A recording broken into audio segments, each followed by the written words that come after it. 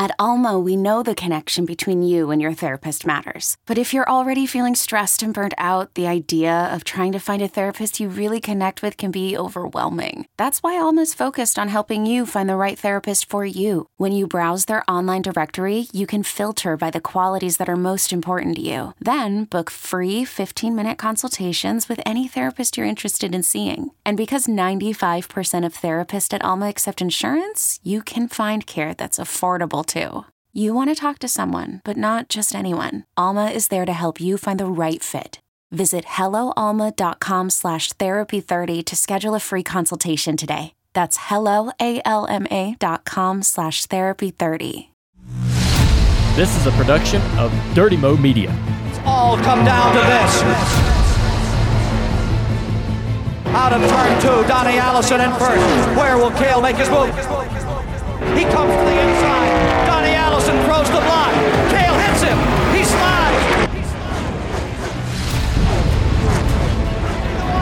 They're head on the wall.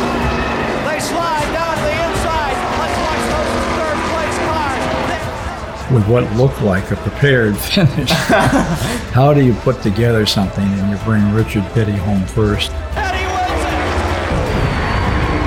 it. So all of that played a part in giving you a Americana kind of finish that you couldn't have expected. Who is going to win it? Two cars are out.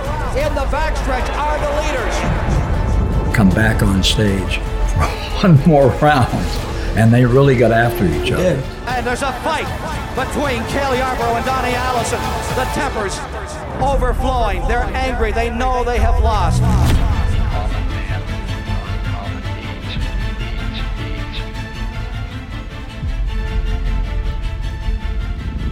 It took a perfect storm to propel NASCAR into quite literally the next level of entertainment in America.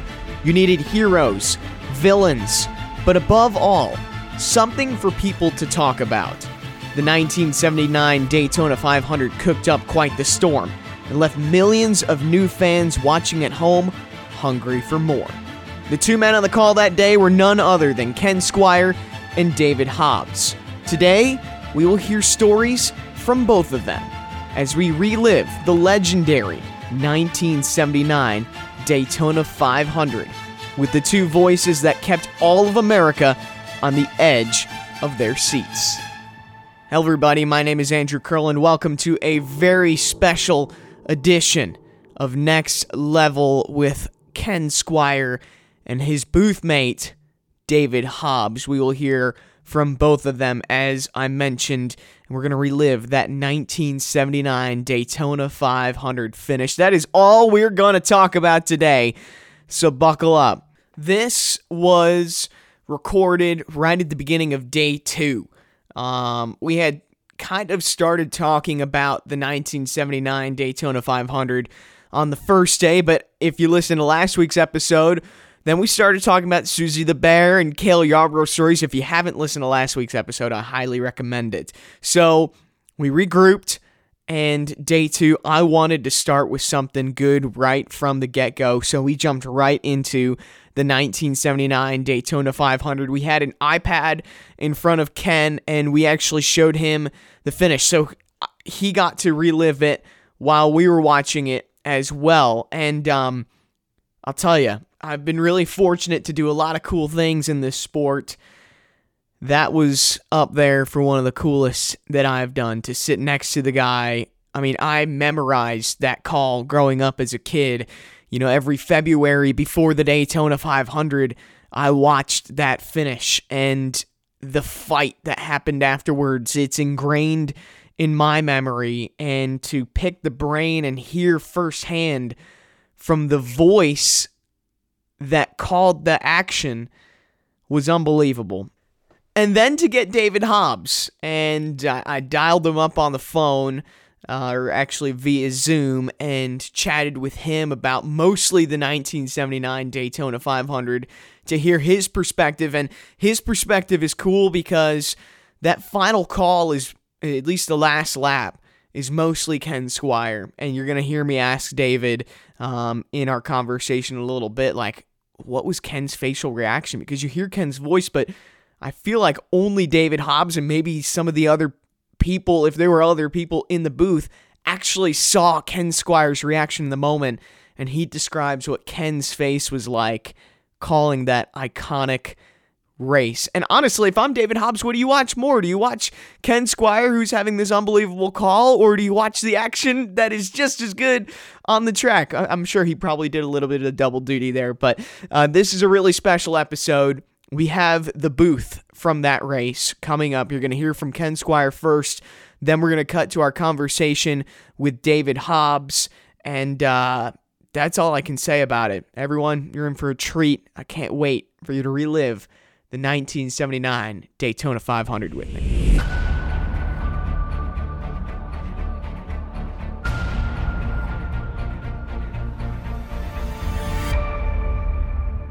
This is the 1979 Daytona 500, the last lap, an important one, and I'll play you, you were on the call. Maybe you can walk me through it after watching it. Okay. Down to this, out of turn 2, Donnie Allison in first. Where will Cale make his move? He comes to the inside. Donnie Allison throws the block. Cale hits him. He slides. Donnie Allison slides. They hit again. They drive into the turn. They're hitting the wall. They're head on the wall. They slide down to the inside. Let's watch those third place cars. They're out of it. Who is going to win it? 2 cars are out. In the backstretch are the leaders. Watching for the leaders to, they're still up in turns 3 and 4. The leaders are up in turns 3 and 4. Coming down, Richard Petty is now pulling out in front. Darrell Waltrip is in second. A.J. Foyt is in third. Here they come. Waltrip trying to slingshot. Petty is out in front at the line. Waltrip to the inside. Petty wins it. And there's a fight between Cale Yarborough and Donnie Allison. The tempers overflowing. They're angry. They know they have lost. And what a bitter defeat. A couple of very hard men. Very hardly upset. So to watch that live, what's going through your head in that final lap? Well, to start that on CBS with what looked like a prepared finish, how do you put together something and you bring Richard Petty home first, who was the representative to much of America, and still today, the Petty family. Get him in front. I know. And you've got that Darrell Waltrip right there. Yeah. Young guy, looking good and really trying. But behind that was the whole Allison story, which is a family out of Florida originally, and they moved up to Alabama. And the Alabama gang was created out of what they were and are today.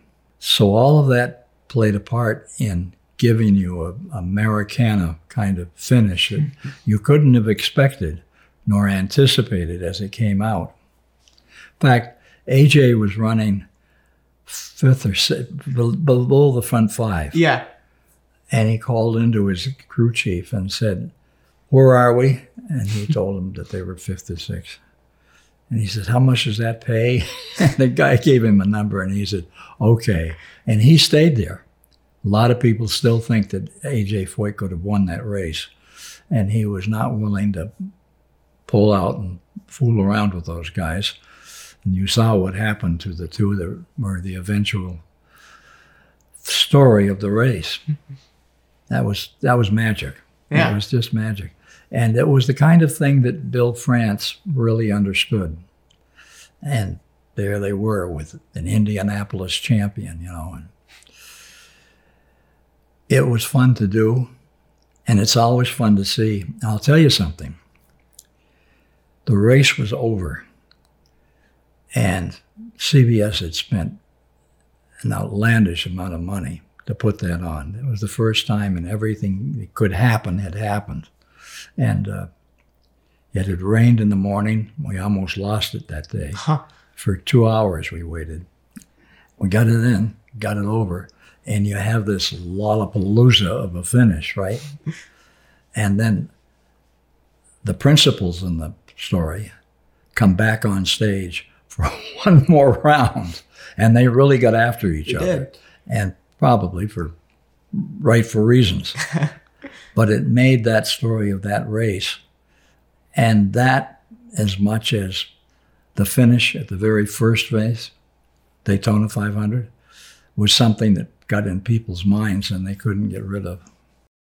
When you need mealtime inspiration, it's worth shopping Kroger, where you'll find over 30,000 mouth-watering choices that excite your inner foodie. And no matter what tasty choice you make, you'll enjoy our everyday low prices, plus extra ways to save, like digital coupons worth over $600 each week. You can also save up to $1 off per gallon at the pump with fuel points. More savings and more inspiring flavors make shopping Kroger worth it every time. Kroger, fresh for everyone. Fuel restrictions apply.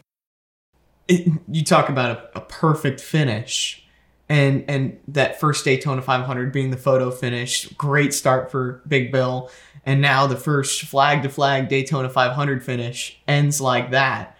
Are you thinking this is great? This is going to help propel the sport into a new level? You weren't. No, I was trying to stay ahead of what was going on. Yeah. And what had happened was you had those top runners all together. And there was another car out there painted with the same colors, Buddy Arrington. Yeah. And when they lost the principals down the backstretch and into the wall, the search was for the leader. Yeah. And they started to pick up this car running by itself, actually several laps down. And so some of that call was trying to be a spotter, to tell them where the leader was. Yeah. Because that was still a tremendous battle among those cars. And they got it right, and they brought the right car against the line. But that was a moment. And that's about all I thought about was, you didn't want someone that wasn't a principal in it being involved as if he was. Nice guy, too. I heard they were going to take the blimp camera down in turn 3 where the accident was, but yeah. And I had a partner who went down as a spotter and worked in the truck, and he realized what was going on, and he saw them searching. I mean, here you had 5 cars together running for first place at the end of 500 miles. Good enough when it was 3. And that first time that we really got to know about Daytona, we got to the right cars. But there was a shaky moment in that finish as they were coming around turn into the backstretch behind the incident, that we were going to bring somebody across the line that wasn't in there. Was still trying, but he was 2 or 3 laps down. But that's what made Daytona really work. That what we said that kind of racing could be was indeed what it was. Nothing more, nothing less. And that last lap was just unbelievable. And what a way to start this Daytona image of American stock car racing. I think 15 million people or so tuned into the broadcast. There was a snowstorm up north that kept everyone inside their homes watching this race on television. But before the race, Big Bill blacked the race out in a lot of markets. How many people did you think were going to end up watching this race? And were you surprised by the number that it ended up being? We didn't have any idea. Yeah. But that business of he sold tickets, Bill France, and the idea that something could interfere with that was in his mind. And he did himself a favor and gave us this incredible finish. And certainly they were contenders, 5 strong toward the end of the race, got down to the 2, fighting for and they had done it earlier in the day. So you just had to follow the dots. Let's now jump into my conversation with David Hobbs and hear the other side of the story of the 1979 Daytona 500.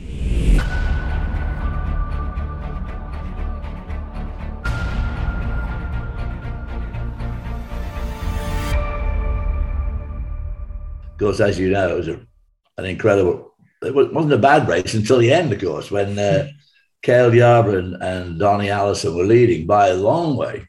And they were just cruising around in front, pulling away from the rest of the field. Then, of course, on the last lap, Donnie made the move. Cale shut him off. And next thing is they're down in the dirt. Then they're both up in the wall at turn 3. And, of course, they spin down. And then the fight starts. Meanwhile, Richard Petty, who was a very distant third, comes home and wins the Daytona 500 for God knows how many times, 5th, 6th, 7th, whatever. Bobby Allison is like 2nd or 3rd. So on the slowing down lap, he goes around and he joins in the fray. And Ken and I, calling this to the booth, just Ken, of course, is just going berserk. He can hardly get the words out quick enough while this fight's going on. And the story, there was a big blizzard in the northeast and all across the northern tier. And so we had a huge audience, which, of course, CBS weren't expecting at all.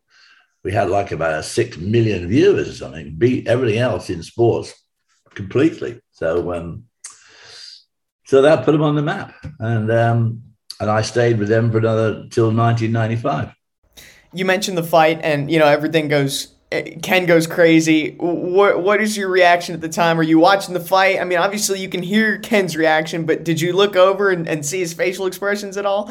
Absolutely. I mean, he was just lappy. I mean, he loved it because old Ken likes anything that's controversial. So he just lapped this up. He thought it was fantastic. And but it was a hell of an opening for CBS and of course for NASCAR, because I mean that race basically put NASCAR on the map, and they've never looked back. I mean, nowadays I don't know what we paid for the rights for the race, probably $50,000 or something. Now, NASCAR get $4 billion a year from NBC and $4 billion a year, well, 10 years, sorry, $4 billion over 10 years from NBC and $4 billion a year from Fox. So, I mean, they've never had so much money. And of course, the teams lapped it up. Suddenly they got nationwide recognition. And of course, people like Darrell Waltrip really milked that through his career. And then, of course, afterwards on Fox. So, I mean, I would say that CBS, NASCAR should be paying Ken, a couple of $1 million a year retainer, because, I mean, he made them. It was his tenacity. I mean, he just pushed and pushed and pushed at CBS until they finally, we'll send Clarence down to see what he thinks. And, the old rest is history is a bit of a cliche, but I mean, it's absolutely true. You talk about how hard he fought and his dream came true when you got that flag to flag race in 79. How hard did he actually push to get NASCAR on the map for CBS for, how many years? Well, I mean, he was pushing when I first joined in 76. So how long he'd been pushing before that, I don't know. Because he was the CBS main sports guy. And obviously he'd been pushing for a long time. And because now Bill France, Big Bill, wasn't that keen. He just saw it as losing spectators at the gate. And of course, one of the few mistakes he made, because in fact, after that, I mean, he had it blacked out in Florida, he had it blacked out in Georgia, it was blacked out in Alabama, blacked out in South Carolina, and he wasn't very sure this was just a good idea because we'd lose gate attendance. But of course, it bumped gate attendance at the next race enormously because suddenly everybody had heard of it. I mean, it made a hell of a difference. So, I mean, their gates ever since then have been out. I mean, going down a bit now, but I mean, been outstanding.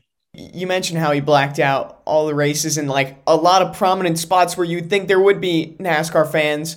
So with that, the race is going on. How many people do you think in your mind were actually watching it? Because you didn't know about the snowstorm until after, right? No, we didn't. We just assumed it would have sort of very peripheral coverage. I think CBS would thought maybe if maybe 1 million people watch it or 750,000, it'll be worthwhile. The production cost was pretty high by those days' standards. We had a lot of cameras. I mean, they did a really good job with. They had a good crew. The producer and director were Mike Fishman and Two Mikes, Fishman and Pearl. Mike Pearl was the producer. Mike Fishman was the director. And we had high cameras and we had all sorts of stuff. But of course, we didn't have any in-car cameras. And obviously, after that race, then they started to really add cameras. And CBS had the rights for I don't know how long it was, a couple of years or so. And of course, people like ESPN and TNT and everybody else couldn't wait to get a few races themselves. So, I mean, it really did make a hell of a difference in NASCAR. I heard on a podcast that you guys went to a restaurant around Daytona after the race. And that's kind of where you found out everything that happened. You kind of debriefed and kind of soaked it all in. What was that like? And just talking through the day and really figuring out how significant the race you just called was. Well, every year we used to have an after the race party in Daytona. The first year we went to a restaurant down Route 1 Route 1, which I don't think is there anymore. It's quite a nice restaurant. We down the hatch. We all got really into it. And of course, we're all slapping each other on the back and everybody's making speeches. And, Mike Pearl made a speech and Mike Fishman made a speech and I made a speech. And we're all congratulating ourselves. But I don't think, even then, I'm not sure that obviously they hadn't had the overnights by then because it's still only like 7 o'clock, 8 o'clock at night. But I'm sure the next morning, I don't remember much about the next morning in particular in terms of euphoria. And everybody said, Jesus, do you see how many people watch this race? But I mean, I know Ken felt very, very vindicated by it.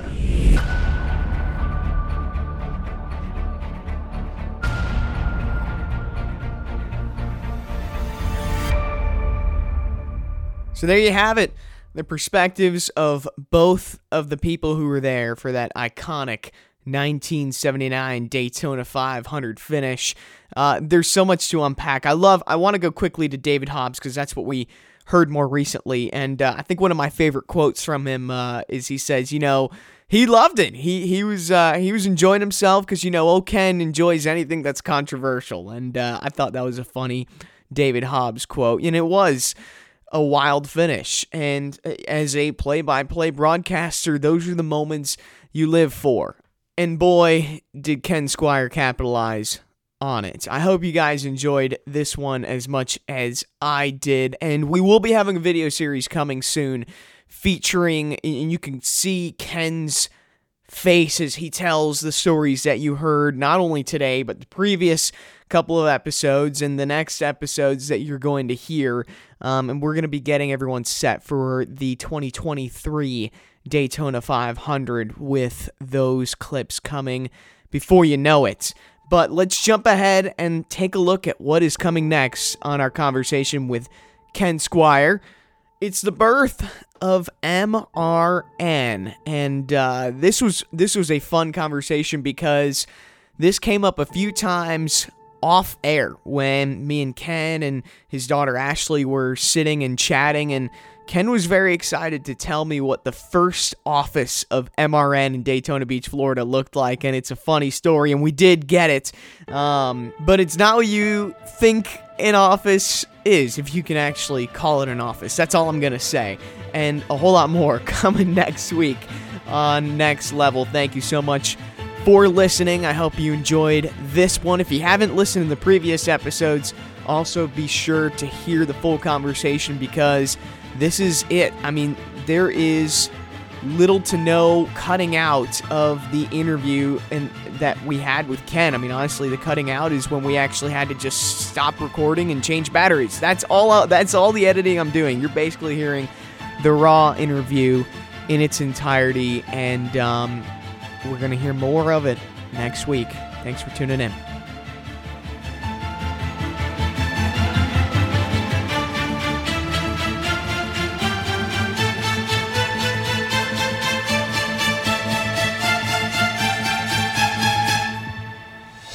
Check out Dirty Mo Media on YouTube, Twitter, Facebook, and Instagram. Dirty Mo! Dirty Mo!